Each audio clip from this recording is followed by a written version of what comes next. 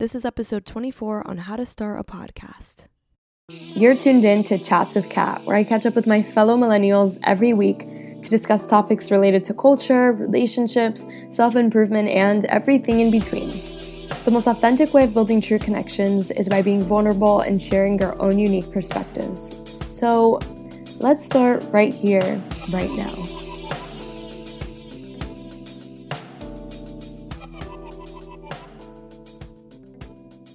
And suddenly you know, it's time to start something new and trust the magic of beginnings. That's a quote by Meister Eckhart. Thank you guys for tuning in to another episode of Chats with Kat. I hope you're all doing amazing and are off to a great start of your week. I am super excited and motivated this week, so I'm going to make sure that I keep the momentum going because I know that some weeks are kind of just like, I don't feel like doing anything. But yeah, I feel like I'm going to get stuff done this week and I'm going to try to embrace that.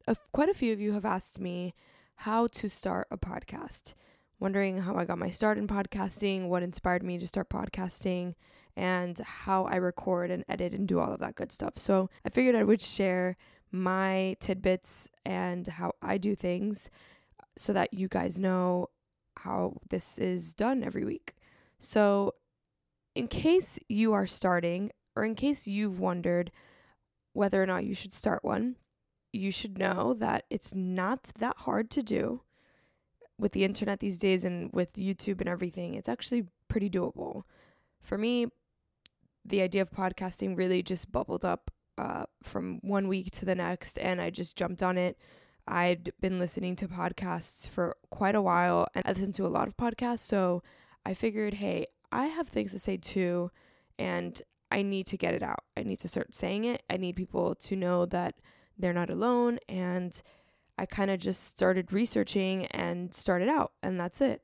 After a while, you get better at, producing and editing and making the content flow out quicker, and it's not as stressful, but yeah, it's something that is not that difficult to do, even at the very beginning. So let's start off with the number one main thing to note when you're going to start a podcast, and that is defining your purpose. You have to define what it is that you're trying to do here, why you're doing it, and you have to make sure that your intentions come from a genuine place, because there's a lot of podcasts out there right now.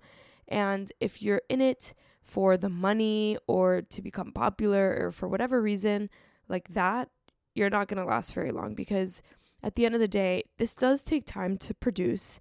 It is something that you have to understand will require a lot of consistency and effort and time before it becomes quote unquote popular, or that you make any money off of it at all. Like, I have made $0 from this podcast right now, and I probably won't make money off of this podcast for a while. That's just the game that I'm playing, and that's totally fine, because I'm not in it for the money. I'm in it because I want to talk to you every single week, and I feel like there are important things that we need to chat about, and I want you all to feel like you're not alone in whatever it is that we're talking about every week. So that's not for money. That's because I value human connection, and this is coming from my heart, and I feel like there's just something that needs to be said every single week, and that's why I get on here, and that's why I wake up at 5 a.m. to edit and do all these things, and that's totally fine.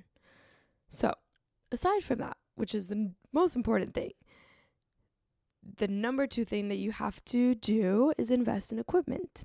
And if you are like me and have had zero experience in anything audio or recording, this is going to be like the trickiest part to figure out what equipment you should get. But I'm going to make it easier for you. So, if you're on a budget and you're just starting out, you should purchase the Blue Snowball ICE condenser mic.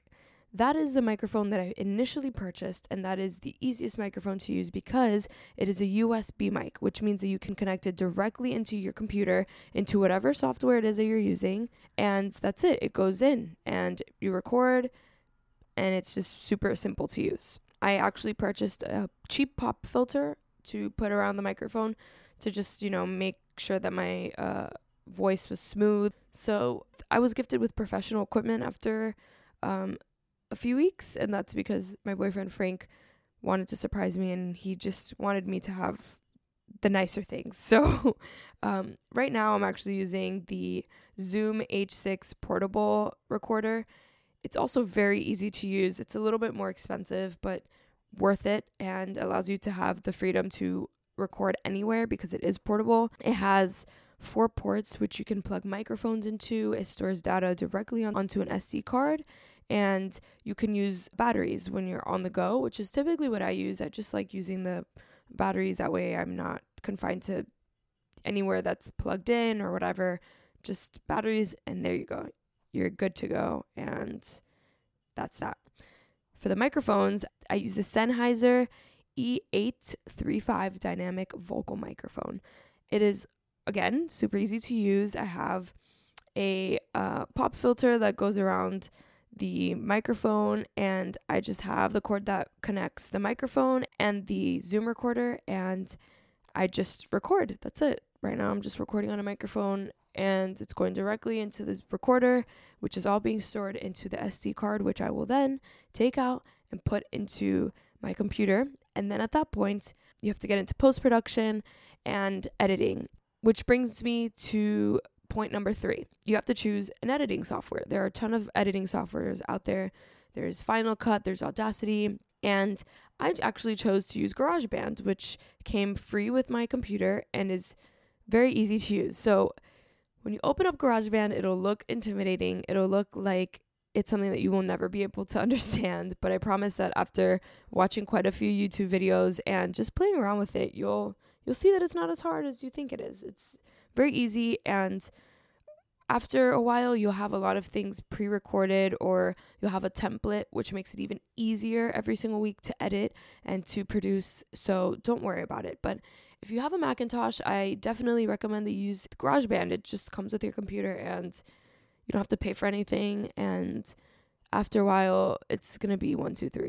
Point number 4 is choosing an RSS feed. This is where it gets a little complicated because this is the more technical part of podcasting. So I didn't know any of this before I started, FYI, so don't worry.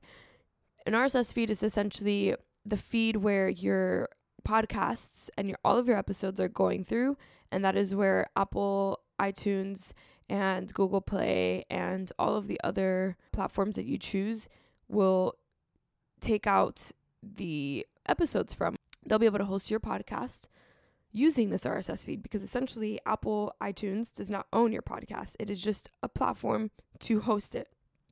You have to do everything else on the back end.